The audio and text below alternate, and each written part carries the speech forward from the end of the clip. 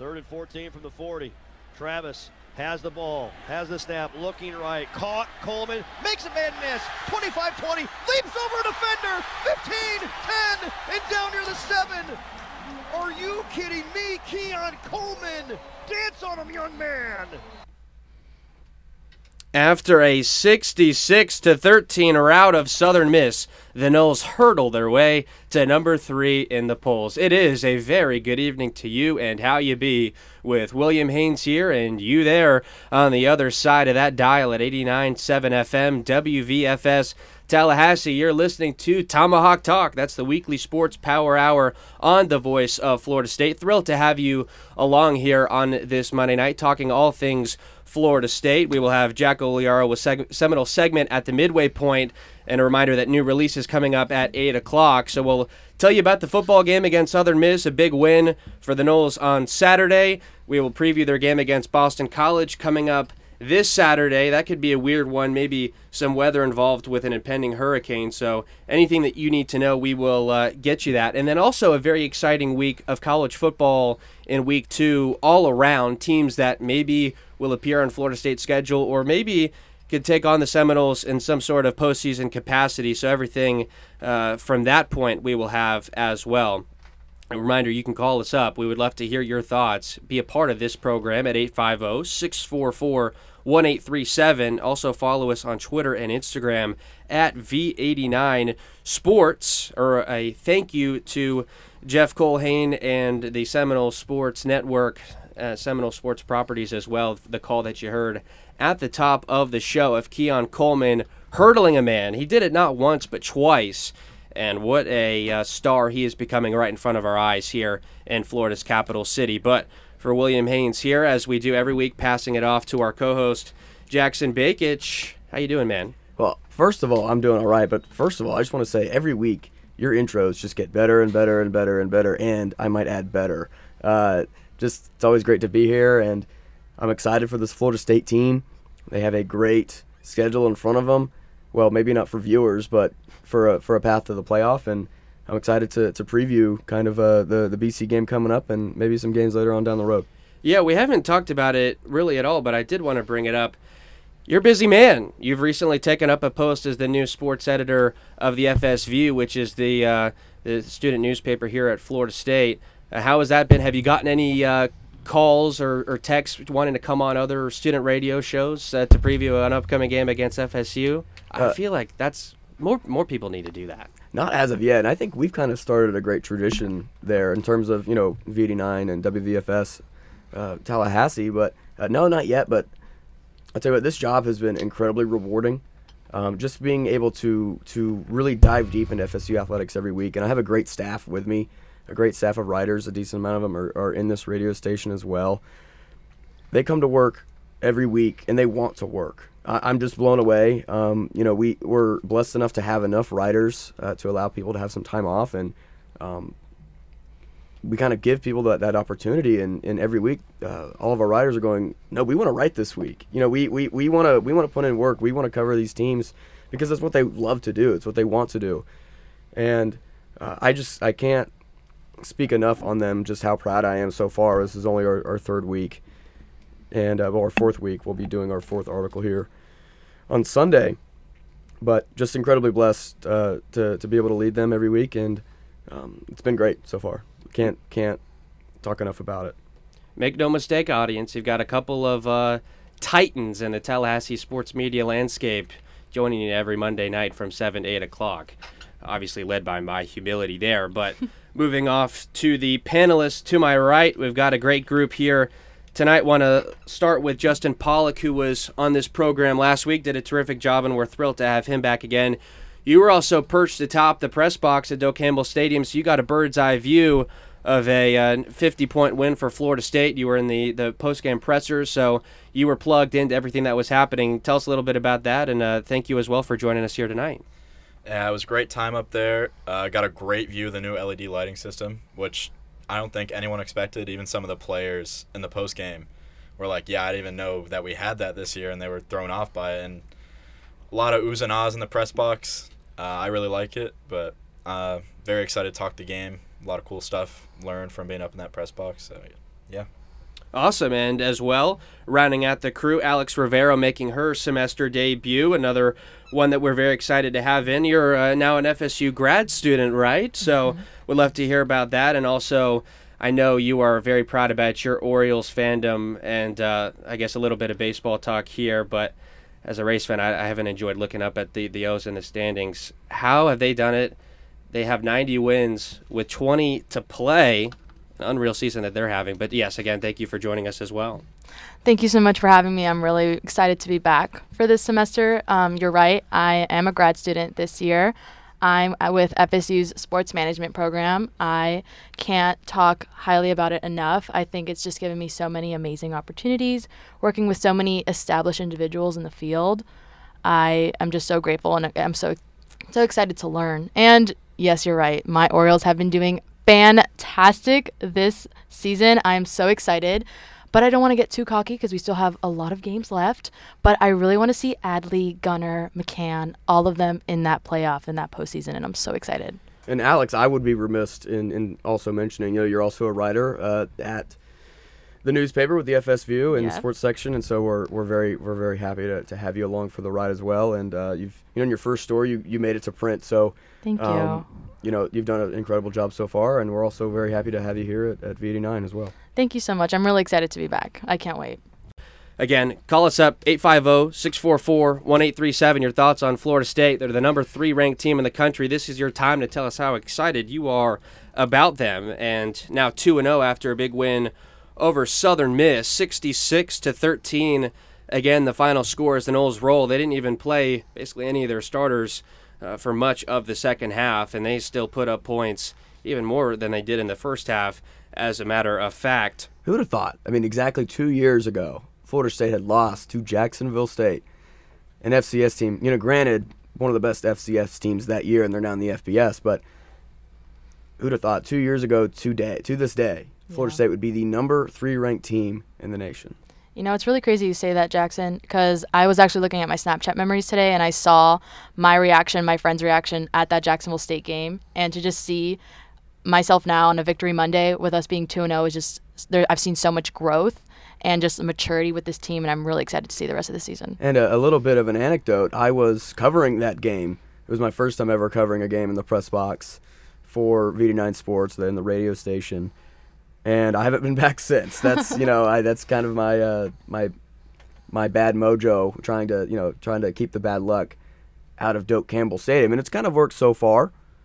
Florida State's been pretty solid at home since then. You have the loss to Wake Forest, but this team is special. Jimbo Fisher said in 2013 that before the season that his team was special, and they went on to win the national championship. I think this is the best team Mike Norvell has ever had as a head coach, and we'll go into it. But this team is just special. Yeah, you heard the knocking on the wood there. You have to.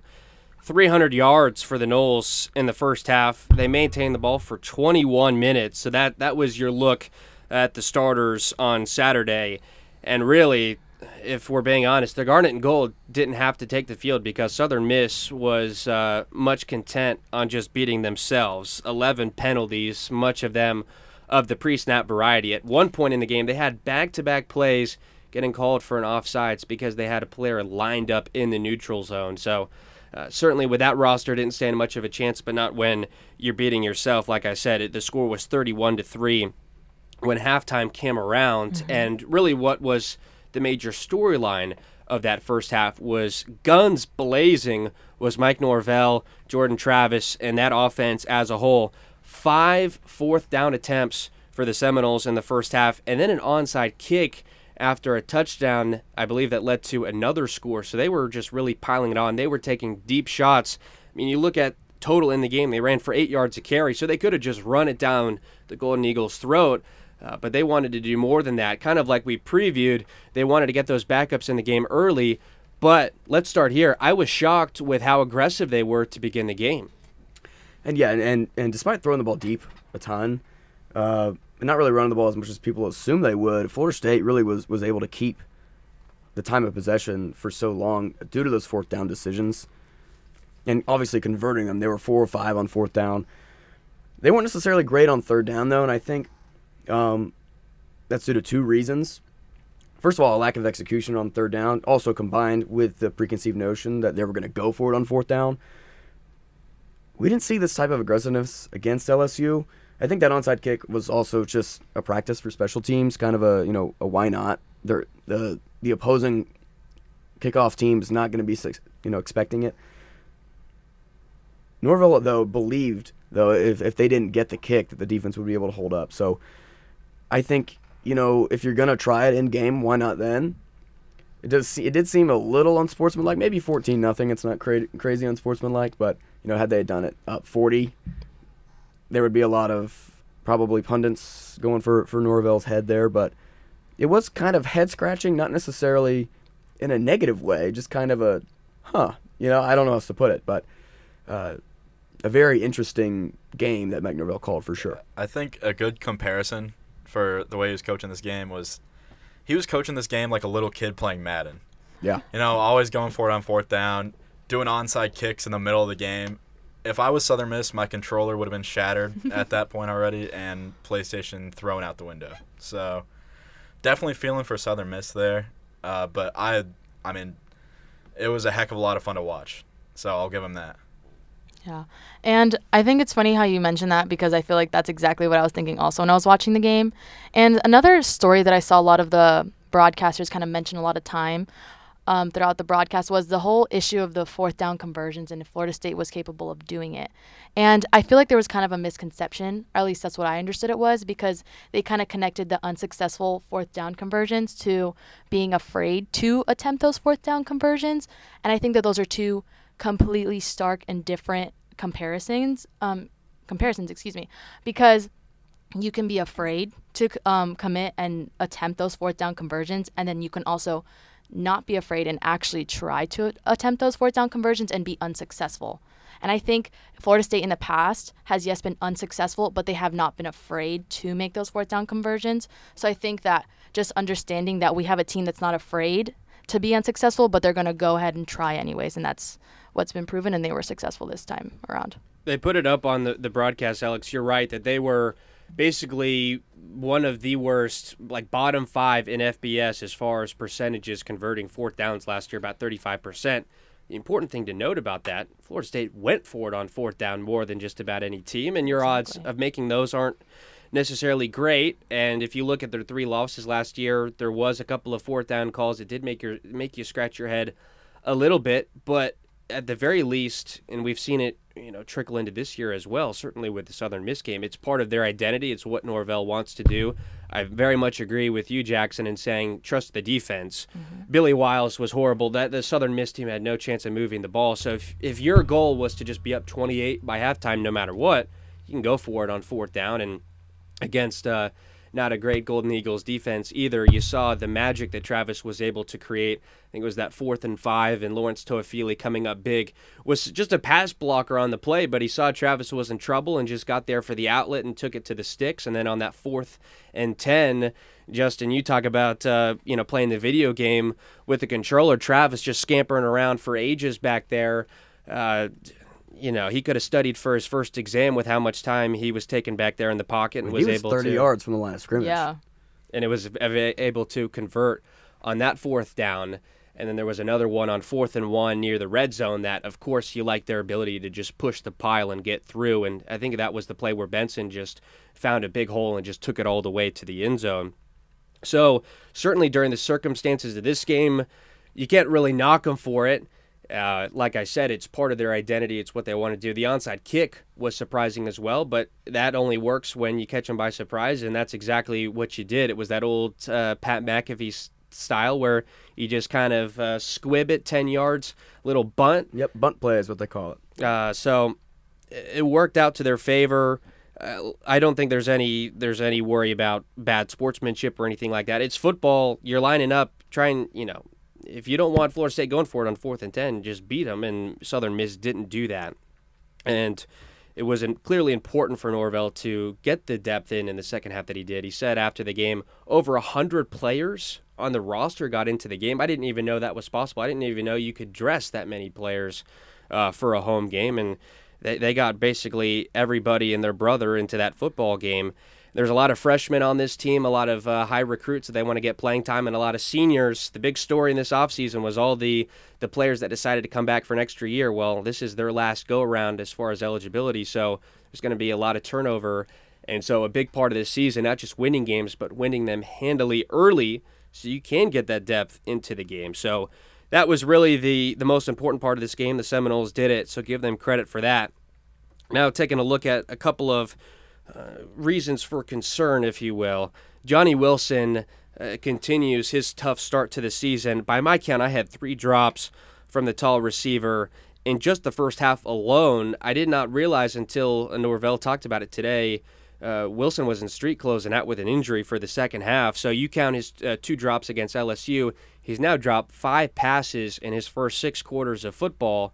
And while they haven't come back to bite the Noles yet, the feeling is, with how disastrous those can be, that it will at some point, and want to have the conversation where we're at on Johnny Wilson. Clearly, Jordan Travis continues to put his trust in him, as does Norvell, calling his number on a lot of deeper passing plays. But how concerned, kind of rate this on the scale for you about Wilson's performance at the moment? Well, first you ask, can he be trusted in big moments? It seems almost as though he can only be trusted in big moments. When we take a look at the Louisville game from last season, as well as the Florida game as well, Johnny Wilson was your go-to guy making the marquee catches that needed to be made. However, you can argue during that NC State game, drops were the reason Florida State lost. Maybe not the only reason, but I would guess the marquee reason. That was basically why the offense stalled against that NC State team. But to answer your question, yes, in big moments he can be trusted, but if you consider every moment to be a big moment, then the jury's still out. If that's one of the reasons the offense is not firing on all cylinders, because you can't catch the catches you need him to have, then he might be necessary to catch that one-on-one ball later in the game that he didn't need to catch, if you were up by 14 or 17 later in the fourth rather than 3 or 7. So jury's still out. That's how I'd answer that question. Yeah, and I'd agree with that. Like, catching extravagant passes, but not catching a 5-yard slant. In the dog days of the season, later weeks, that's really not going to fly, especially if we're going to get into some close matchups into the trenches. If you're dropping those short passes, it's going to count as a big pass or a big play. And I'm not going to argue that Florida State got lucky against LSU. That's definitely not what I'm saying. But you can definitely say they got away with it. Mm-hmm. Yeah. You had a drop or two from Jaheim Bell as well. He had another drop in the game on Saturday. They're getting away with it. I'm not saying, they are definitely beating these teams. When you beat LSU by, 21, that's not a fluke. It'll never will be a fluke when you beat somebody that good. Exactly. And but they are getting away with it. And at some point, if you're going to compete with the Texases or the Georgias or the Michigan or even the Alabama defenses, you can't have drops like that. Yeah, exactly. And if we're talking playoffs, we can't be having any of that on the team whatsoever, because that's not going to fly. Yeah, I guess I can agree, because I guess for a lack of a better term, it was unsettling to watch those drops.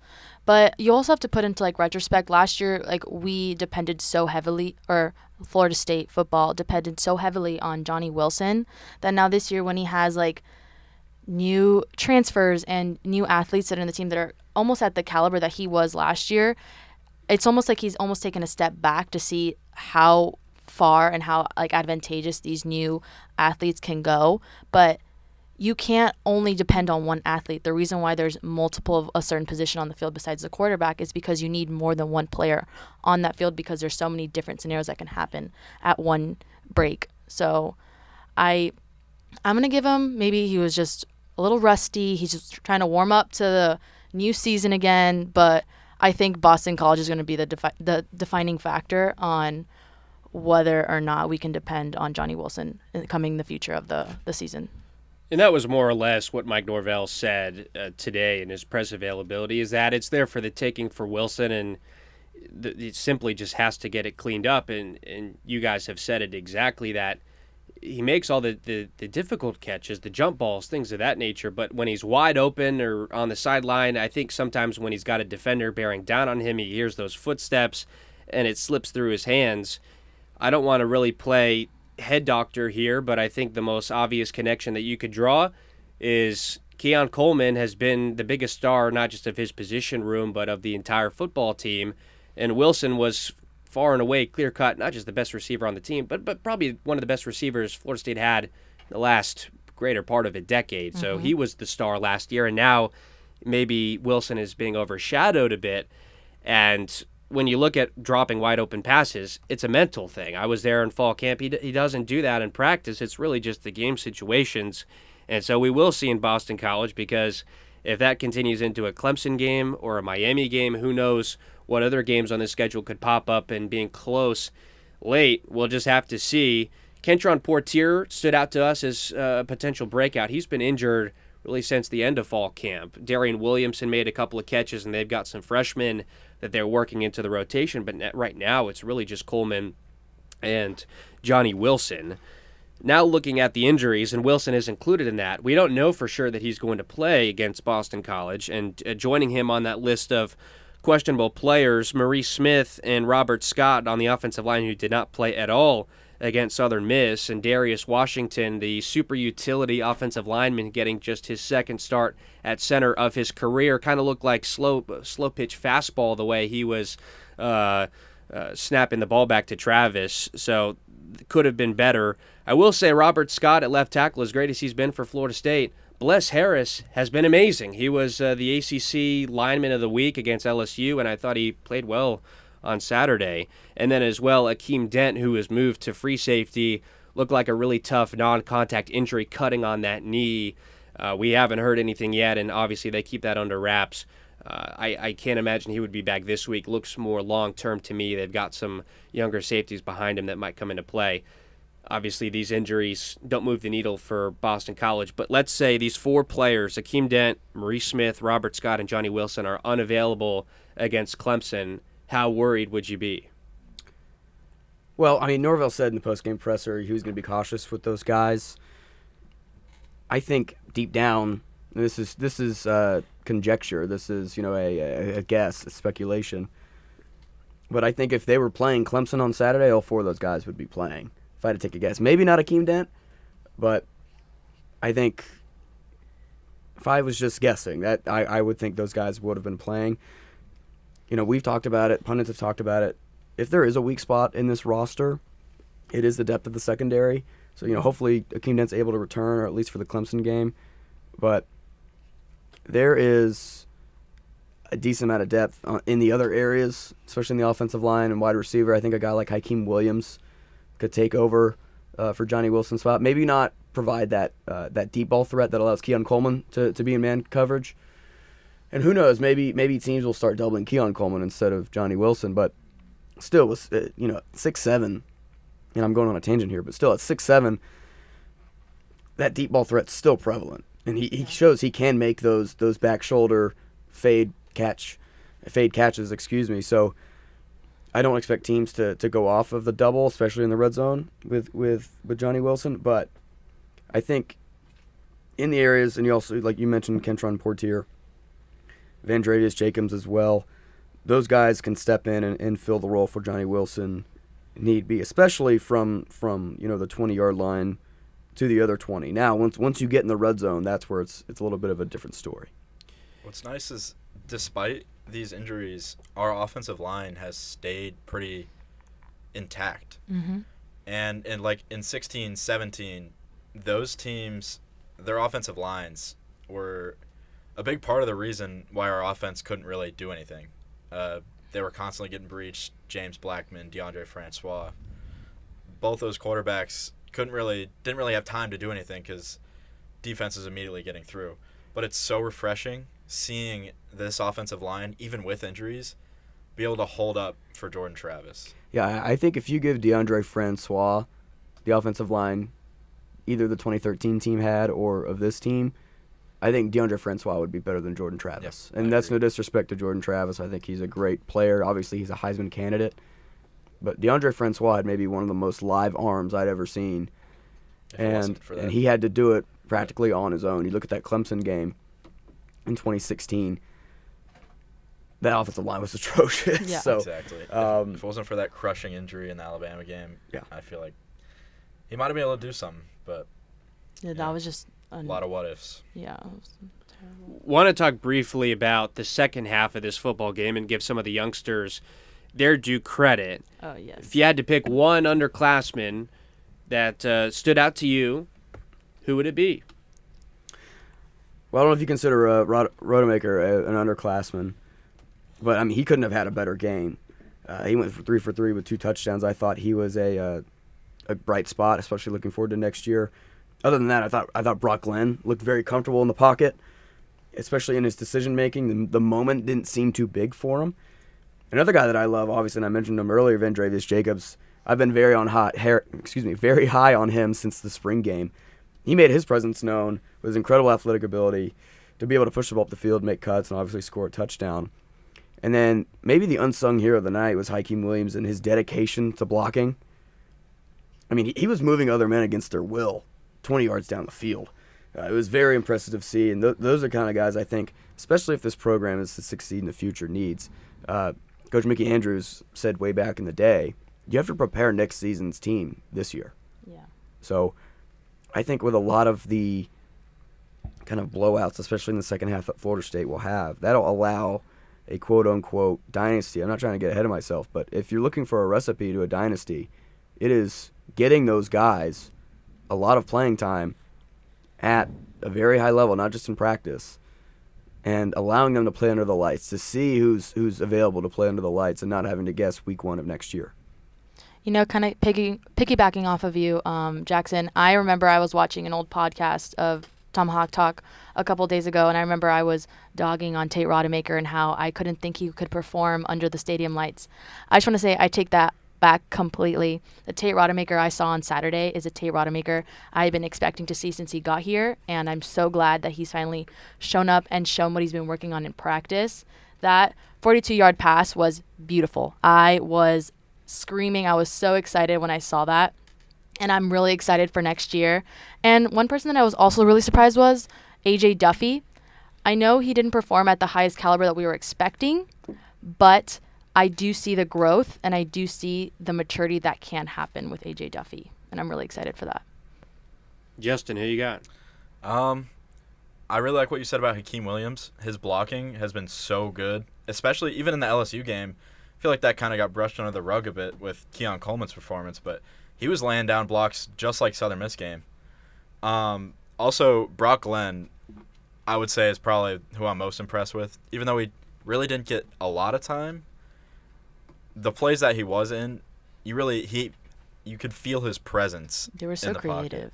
And in the post-game press conference, Norvell said he kind of just let Brock I'll say this, he let Brock cook. And he mentioned something along the lines of that in the press conference, how he just kind of wanted him to kind of take command and do what he wanted with that offense, and clearly it paid off. I will go to the linebacker grouping because the two starters right now are seniors, Tatum Bethune and Kalen DeLoach. So next year there's going to be a new pair, and DJ Lundy certainly could be part of that. But Omar Graham and Blake Nicholson, a couple of freshmen, got a lot of playing time last night. I didn't think they looked outstanding, but just like Jackson said, just give them those game reps. Blake Nicholson was an incredibly high recruit, and he'll certainly be there. Just a true freshman season for him. So that's a position group that has been weak generally during the Norvell era, has been better this year, but they'll have to keep that up after some of those guys depart. What we will do now here at the midway point is go to Jack Oliaro with Seminoles segment. Jack, take it away. Thank you, William. I'm Jack Oliaro, producer of Tomahawk Talk, and making my return to the tank. Now able to see all of your beautiful faces. And yours as well, William. But without further ado, it's now time for Seminole segment, relaying the latest and greatest in all of Florida State's athletics, midway through the show to catch you up to speed on what you may have missed. We'll start out in the always beautiful Jacksonville, Florida, where the Florida State soccer team began their stretch this past week. After rattling off 2 road wins and taking down South Florida 5-1 in the home opener, the team hit the road for a midweek showdown with the North Florida Ospreys, and the Seminoles wasted no time as only 6 minutes in, Jody had a nice 1-2 with Taylor Huff that allowed Brown to be one-on-one with the keeper, and she curled it away for the opening goal. Oni Echegini was able to score just out of halftime to make it 2-0 before freshman Jordan Dudley drove past defenders, laid off a superb assist to Jody Brown for her second goal of the game. Oni maybe thought, anything you could do, I can do better. If you get a brace, I'll get one as well, as she struck a goal into the top of the net for a 4-0 thrashing that marked, also coincidentally, the highest attended game in all of North Florida's women's sport history. Kudos. The Noles also took I-10 back to Tallahassee for a Sunday afternoon showdown with the Florida Gators. Florida State had the opportunity to make it 6 straight wins over the Gators and hadn't lost to them since 2015. The sweltering afternoon came and the rivalry kicked off at the Seminole Soccer Complex with the Noles in superior form but unable to capitalize on chances. The screaming header off Jordan Dudley was the closest they came to a lead in the first half. An interesting note about FSU is their second half prowess. Of their 13 goals in 4 games, only 3, count them 3, have been in the first half. They used their second half superiority as they increased the pressure, and Beata Olsen picked out a lovely ball to Jody Brown's path, and she unleashed a powerful shot past the keeper for the lead in the game as the Seminoles took a 1-0 win over Florida and now hold the largest win streak in the rivalry's history. They'll ready themselves for a huge top 10 showdown at Clemson this Friday at 4 p.m., which will be available to stream on ACC Network Extra. From the pitch to the court, where the Florida State volleyball team looked to pick up some momentum in Orlando. After cruising through the opening weekend with 3 sweeps, FSU fell into some trouble at home as they were swept by SMU and lost to Auburn by 2 sets. They took on Samford this past Monday, and they swept them, but they are looking to steady the ship on a more consistent basis as they faced UCF in North Texas at the UCF Invitational. They got it to a rough start with a 3-set loss to UCF before overwhelming the Mean Green of North Texas with a 3-set victory of their own. Kiara Roby had 4 timely blocks and a couple of aces, and this win now marks head coach Chris Bull's 900th career win. He is only the 8th head coach in D1 history to accomplish this feat after his time with Arkansas Tech, Arkansas State, 14 years at Arkansas, and now year 16 with the Seminoles. The side will now host the 3rd-ranked Florida Gators at home tomorrow at Tully Gymnasium, with first serve set for 6 p.m. and available to watch on the ACC Network. After that, they will make their way to Fort Worth, Texas, to battle TCU on Friday at 7 p.m. on ESPN Plus, before rounding out with the Saturday afternoon game against Hawaii at 1 p.m. That's going to do it for this week's edition of Seminole Segment. William, you are clear for liftoff. Oh, thank you, Jack. Very nicely done, as always, with Seminole Segment, and it was terrific to hear from you about all things going on outside of the football team. The 1 hour that we have kind of constricts us a little bit, but covering a really historic football season, if we're being honest, but important not to let those other teams get out of sight as well. Terrific athletic department for Florida State. No matter what you like, there's always something to go and see here on campus. But still continuing with the football talk a little while longer, we have a game to preview this Saturday up in Chestnut Hill, Massachusetts, as the Noles will take on the Boston College Eagles. The line has moved down, surprisingly enough, and maybe involved in what we'll talk about in a second. But Florida State currently favored by 27.5 points, so a lower spread than Southern Miss. The over-under is 56. Normal temperature is the projection up there, but Hurricane Lee, which is coming later this week, possibly this weekend, is currently charted to go to that part, of the world. We'll see kind of where it ends up. It's always so hard to project those. So just keep in mind, I'm not predicting it, but this game could be played in hurricane-type conditions, just looking at the 7-day forecast. Or in Tallahassee. That's true. I hope so. That would be awesome. The forecast just saying, yeah, there could be some hurricane-level rain and wind. So that would definitely change the outcome of that game, particularly if you're looking at the total and the spread. And we'll give you our picks here at the end. The thing that you need to know most about Boston College, they've already kind of fallen flat on their face to begin the season. They had the 2 gimme bye games, if you will, where they pay a lower-tier FBS or FCS team to come in and basically lose in a blowout way to Boston College, and it hasn't gone that way at all. Boston College lost to Northern Illinois to kick off the season in overtime, and last week just a 3-point win over Holy Cross at the FCS level. So really things have looked dire, and when they're going up against the number 3 team in the country, that looks like quite a lopsided mismatch. We'll start here. First question about this game. With what you've looked at, is this a harder game or easier game for Florida State compared to Southern Miss? They will have to go on the road. Well, I think Boston College is probably a worser opponent, but, it's in Chestnut Hill. It's a noon game. You know, I used to work for the Florida State football equipment team. Ring the bell. Yeah, we gotta do a kind of like a swear jar, but instead of that, it's just every single time I mention that. But when you play those noon games, those players, they have to be up at 6, 7 o'clock in the morning. It's not like, you know, you just show up to the stadium at 10:30. 10:30 and just, you know, put on the pads and go play. I mean, it's a pretty hefty process. You have to wake up and, you know, the teams are in the hotel doing walkthroughs again. They're actually in hotel ballrooms on carpet and, you know, doing walkthroughs. It's actually quite funny to watch. But I think just the factor of that included, you know, it is an ACC opponent. It is a conference opponent. I think Florida State I think they will look a lot better. Granted that the Boston College Eagles, granted that Southern Miss game was over by the second half. I think Florida State will rise to the occasion. I think they'll play a lot better. They have to be able to establish the run game early. They didn't do that against Southern Miss. They didn't need to. But I think against a conference opponent, you want to showcase that you can, especially to your team on the road. Yeah. You want your guys to know that you know, they can kind of do whatever they want in terms of, you know, on their field presence. I think when it comes down to it, the drops will be better. I don't think they'll have the drops that they had last night or last 2 weeks, really. And I think Trey Benson's going to have a monster game. Yeah, I very much agree.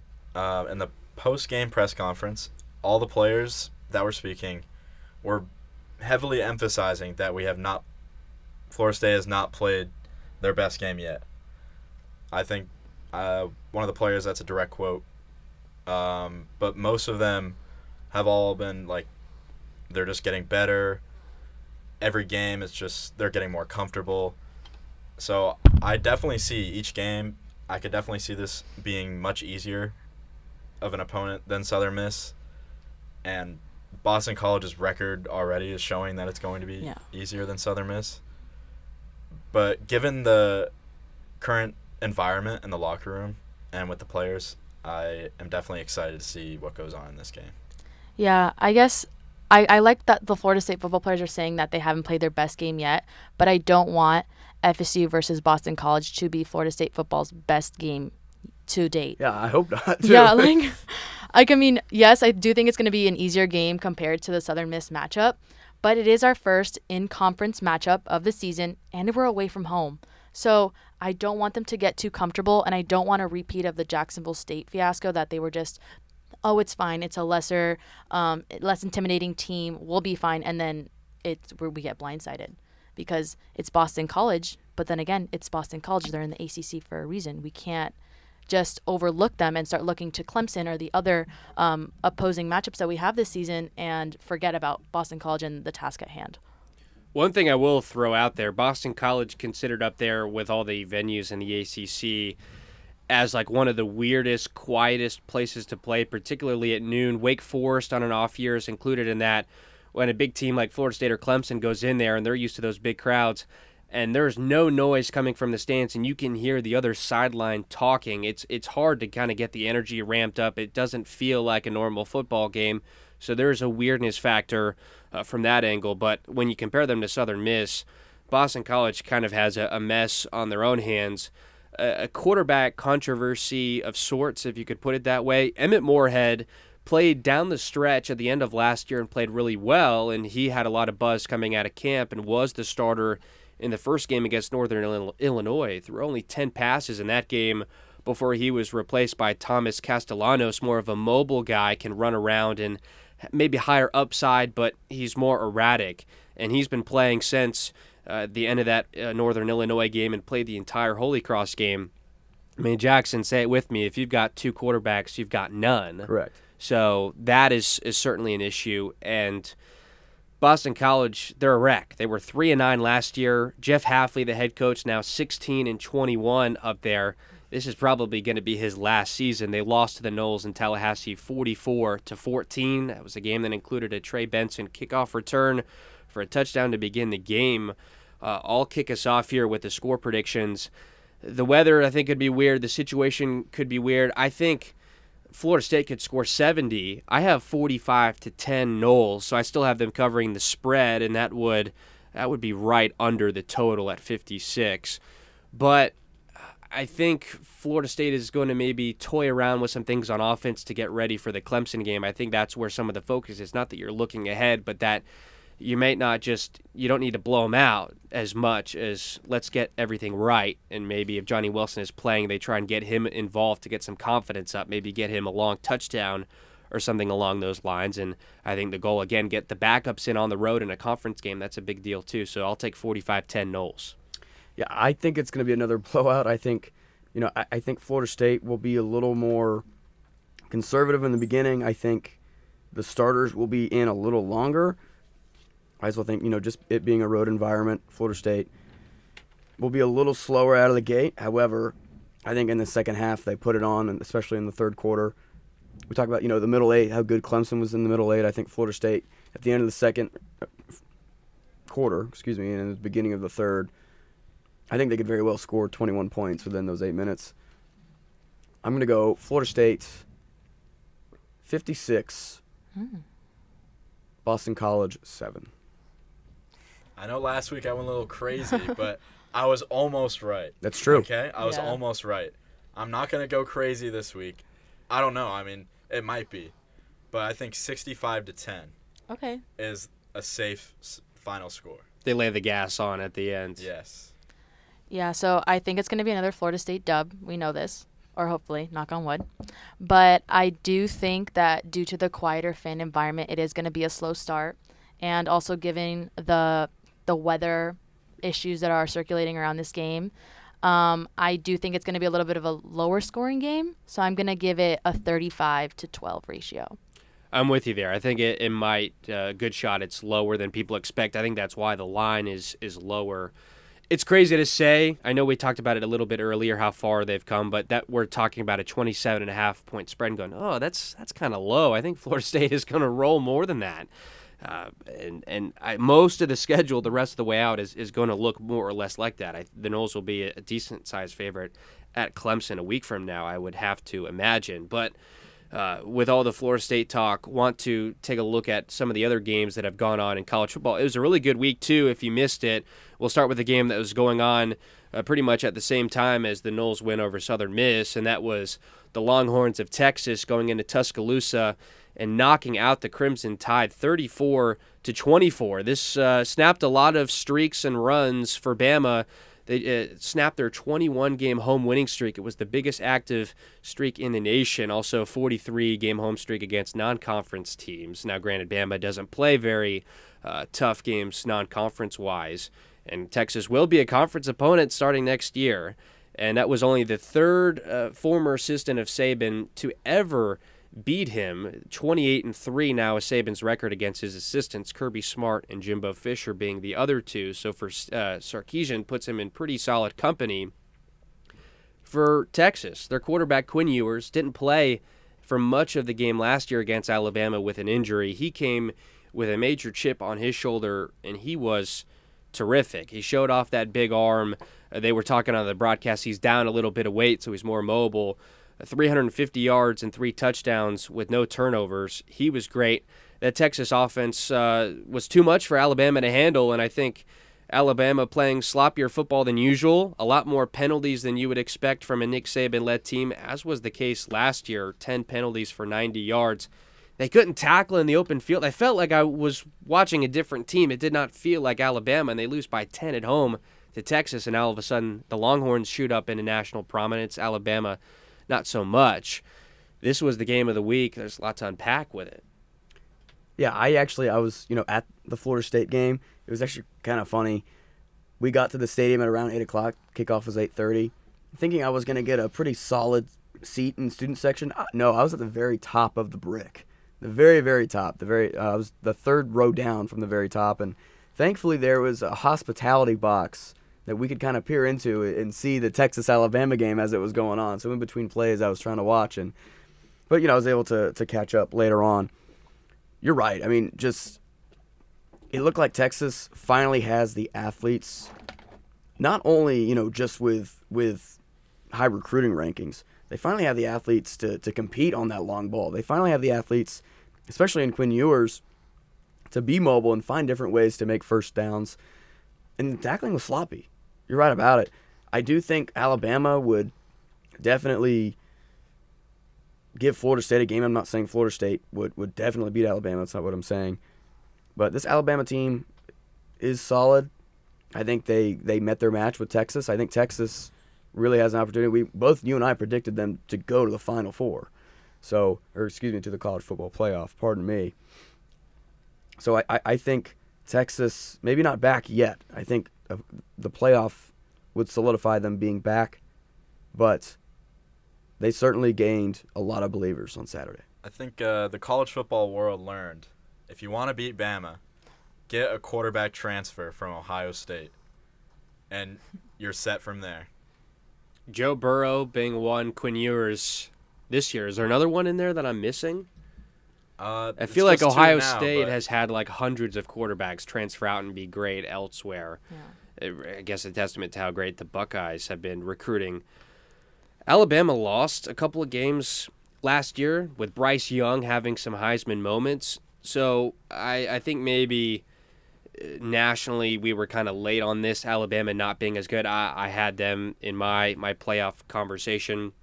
The quarterback position is a little bit a cause of concern for me. Jalen Milroe looked a little bit overmatched, only completed about half of his passes, and he was run first, maybe more than you would like. Texas's defense was terrific. They beat Alabama up front.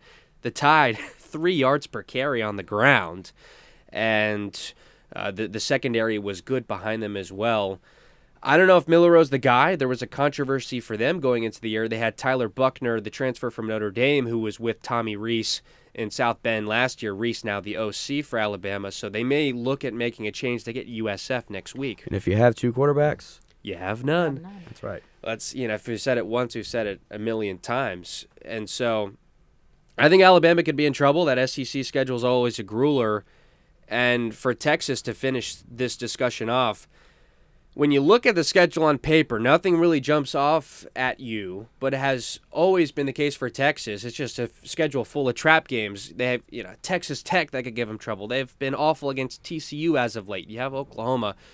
Obviously, me and Jackson, were on Texas from the beginning, but I guess I'll go to you, Justin and Alex, seeing what you saw. It's a really tough place to win. I'm not going to say is Texas back. That's kind of obnoxious at this point, but Are they there to really compete for the big one this year? Yeah, I guess that's always the question when a team starts performing really well, is that if they're really back. But you also have to just start shifting at their opposer. Alabama really walked into that game just very casual, very much like this is a practice scrimmage. They weren't really out for blood. They weren't there with intention. And you can tell that Texas was there to dominate, to try and attempt to beat Alabama. And I think that's what kind of was the underlying factor in this game, was the fact that Alabama was too confident in their skills to actually perform on the skills that they should be confident on. Say that 5 times fast. But I think that's what it was. They were just too confident in their own skills to actually realize, yeah, we still need to work hard, because it's like that saying, hard work beats talent when talent doesn't work hard. And I think that was a true testament to that saying in this game. And when was the last time you could ever say that about Alabama? It was strange. Nick Saban, not much urgency really on the sideline or after the game. It was a weird optic, to say the least. And I'll finish it off with this. Florida State, Texas in the Rose Bowl for a trip to the national championship game on the line. That sounds pretty good to me. That would be one heck of a football game as well. And it's still very possible Alabama can win out and face an undefeated Georgia team in the ACC championship. And all three of these teams, Texas, Georgia, and Alabama, could still very much make the playoff. I mean, I don't think it's going to happen at this point, just the way Alabama looked. But in the eyes of the committee, yeah, they lost at home. And, yeah, it was by 10, double digits, whatever, 1 point away from single digits. So, it's you can say double digits, and it means two completely different things. But I will say this Alabama season is definitely far from over.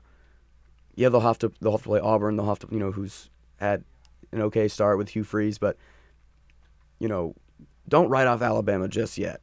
Nick Saban is great after losses. Nick Saban is obviously one of the greatest coaches of all time, if not the greatest, for good reason. So don't write off the Crimson Tide just yet.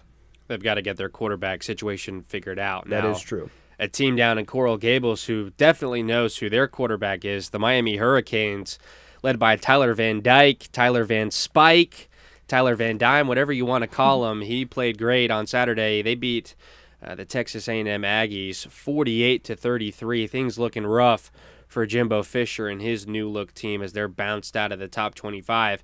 But for Miami, this was one of the surprises of the weekend, no doubt, scoring nearly 50 points on against a defense that was loaded with five-star recruits. And we know about all the money bags A&M has been passing out the last couple of years. But for Van Dyke, again, 2021 burst onto the scene, had an off year last year, was injured, if you'll recall, against Florida State. Really shouldn't have even played in that game, tried to work through an injury and just couldn't do it. He looks healthy right now, and really for the first time under their head coach, Mario Cristobal. It was an interesting game. Miami did not start off well at all. They had a blocked punt. They fumbled the punt return. A&M was up 17-7 in this football game, and then all of a sudden you blink and Miami scored on 4 of 5 drives and dropping touchdowns all over the place. Van Dyke nearly 400 yards passing, over 12 yards per completion, and 5 touchdown passes with no turnovers. A&M disappointing. Miami looked great. Which one are you buying into more from this game? I'm going to give some honey and some vinegar to Miami. First of all, to answer your last question, I'm buying into Texas A&M not being as good. And I think, we look at that team last year. I don't necessarily think they've improved a ton personnel-wise. They still had a questionable guy at quarterback. It's not like they were having, a top 10 or even a top 20 quarterback as their field general. So when you look at it from that perspective, this is a team that went 5-7 last year that really, in the eyes of many, didn't get better. Yeah, the recruiting looked good, and you add Bobby Petrino, but it doesn't necessarily mean you're automatically going to be better. So I will say Miami did look good. They looked very physical. Miami looked like they were trying to tackle through guys, not just tackle them and get them down. And I think Miami really does have a shot to compete with Florida State in Tallahassee. I think that's a game Florida State fans need to stop writing off immediately. This team looks a lot more focused. This Miami team looks ready to play. They looked a lot better fundamentally. Granted, special teams, which really hasn't been a problem for Miami in the past. They've had a great punter. They've had great punters and great kickers. I think that'll get sorted out. Not too worried about it. But at the same time, I think Miami fans were acting like this was their Super Bowl, and it wasn't. Texas A&M is not. Yeah, Texas 8-4, maybe Texas 4-8 for a reason. I don't know how familiar y'all are with Texas A&M's pregame rituals, but I'm curious to see how the midnight yell went, because I don't know if y'all remember when they lost to Appalachian State, but that went kind of viral for their kind of roast before each game. I haven't watched the one against Miami, but I'm curious how it compares to how Florida State fans talk about Miami. And you would think A&M would learn their lesson after that last year, right? I don't know. Having a roast of the opposition. Had its rounds on the internet, but we'll see. And it wasn't a good roast either. It was bad. No, it was awful. It was bad. It was awful. Yeah, and that Tyler Van Dyke that we saw at that Texas A&M game is, I think, night and day comparison to the Tyler Van Dyke that we saw play last season for the Hurricanes. I think he's really taken this time in the offseason and in the fall camp to really develop his trade and his skill. And if he keeps on continuing to play the way that he's playing, especially that Texas A&M game, I think he's a very equal matchup to Jordan Travis. And I think that game here at home is going to be a huge dogfight. And I'm really excited to see that matchup on November 11th. It's definitely the game that stands out on the home schedule. It was in the preseason, but even more so now as the Hurricanes climb into the AP Top 25. Again, Van Dyke, at least 3 passes of more than 50 yards. It was not just the passing game, but the deep throws, and Van Dyke can make them just about as good as anybody at this level. It's going to be really interesting to see where they go from here. It's a relatively mild ACC schedule, as is usually the case. I mean, before they play Florida State at the very end of the season, they'll have to go to UNC. They'll be home against Clemson, so maybe a couple of chances to trip up, but they see themselves as a team that can compete for the ACC title in the first year that divisions go away. Kind of ironic when Miami had all those chances to win the Coastal and really never could. But With Miami reasserting themselves, and again, Texas A&M may have another losing record, so it's not a huge deal, but they are 2-0 and they do look good. Where does Miami rank for you on FSU's remaining opponents this year? I think it has to be number one. Over Clemson? Yeah. Okay. I think Clemson looked, like I said, I think Miami looked very physical. I think, that rivalry game is always a dogfight. Granted, regardless of the last two games played in Hard Rock, they were complete blowouts on both ends. But rivalry games are weird. And I know Clemson is considered a rival as well, but it's a lot more personal in the state of Florida. I mean, national championships used to run through the state of Florida. And that history is prevalent. It's real. It's not something to look over. And I'm not trying to overreact here, especially before, just 2 weeks before the Clemson game. But I think that Miami game is a very solid chance to be a one-score game either way. Yeah, I'm gonna have to make it a tie up at the top with Duke. Oh. I think Duke is something that a lot of people are overlooking. Yeah. Especially after they pretty much killed Clemson. I think Miami could definitely be dangerous, but we have to get past Duke first. It's fair. I think that my number one spot for the most difficult games that are left for this season would have to be Clemson and UM. A game played in Death Valley is really hard. It's called Death Valley for a reason. And Miami this year is out for blood. They're out to fix their name and make sure that people have put respect on it. And it's, again, like how you were saying, Jackson, those in-state rivalries are just so embedded with just culture and history. And I know one of my proudest moments was I changed my dad from a UM fan to an FSU fan. So, Woo. I mean, he's going to the game on November 11th, so we're both excited to see that dogfight. And I am just really excited to see them dominate because, yes, I loved that game at the Hard Rock last season, but this is a different Miami team. Yeah, good for him, to be able to go to that game, and it should be a great one. To find the light. That's an important thing. I'm in agreement with Justin. I think Duke is a lot better than people give them credit for. I would put Duke and Miami in a tie, but as far as I'm concerned, the hardest remaining game on this schedule at Clemson in 2 weeks. What is Mike Norvell's signature road win at Florida State? That's basically the one thing to me that hasn't been proven yet. The game against LSU was basically an FSU home game, so it'll be a big one in a couple weeks. We'll preview it next week. Well, if you consider, if you consider the Orlando game a home game, you can also consider New Orleans a road game. So I would say the New Orleans game, but I agree with you. He hasn't had a true road win as signature. I think the best one really is UNC a couple years ago. That's the only one I can think of. And we'll have a guest from Clemson in some capacity to preview that game on next week's show, next Monday, 7 o'clock. We would hope that you'll join us for that. But for myself, William Haynes, my co-host Jackson Bakich, our panelists tonight were Justin Pollack and Alex Rivero. Our great producer, as always, and with Seminole segment was Jack Oliaro. You are listening to WVFS Tallahassee, the voice of Florida State.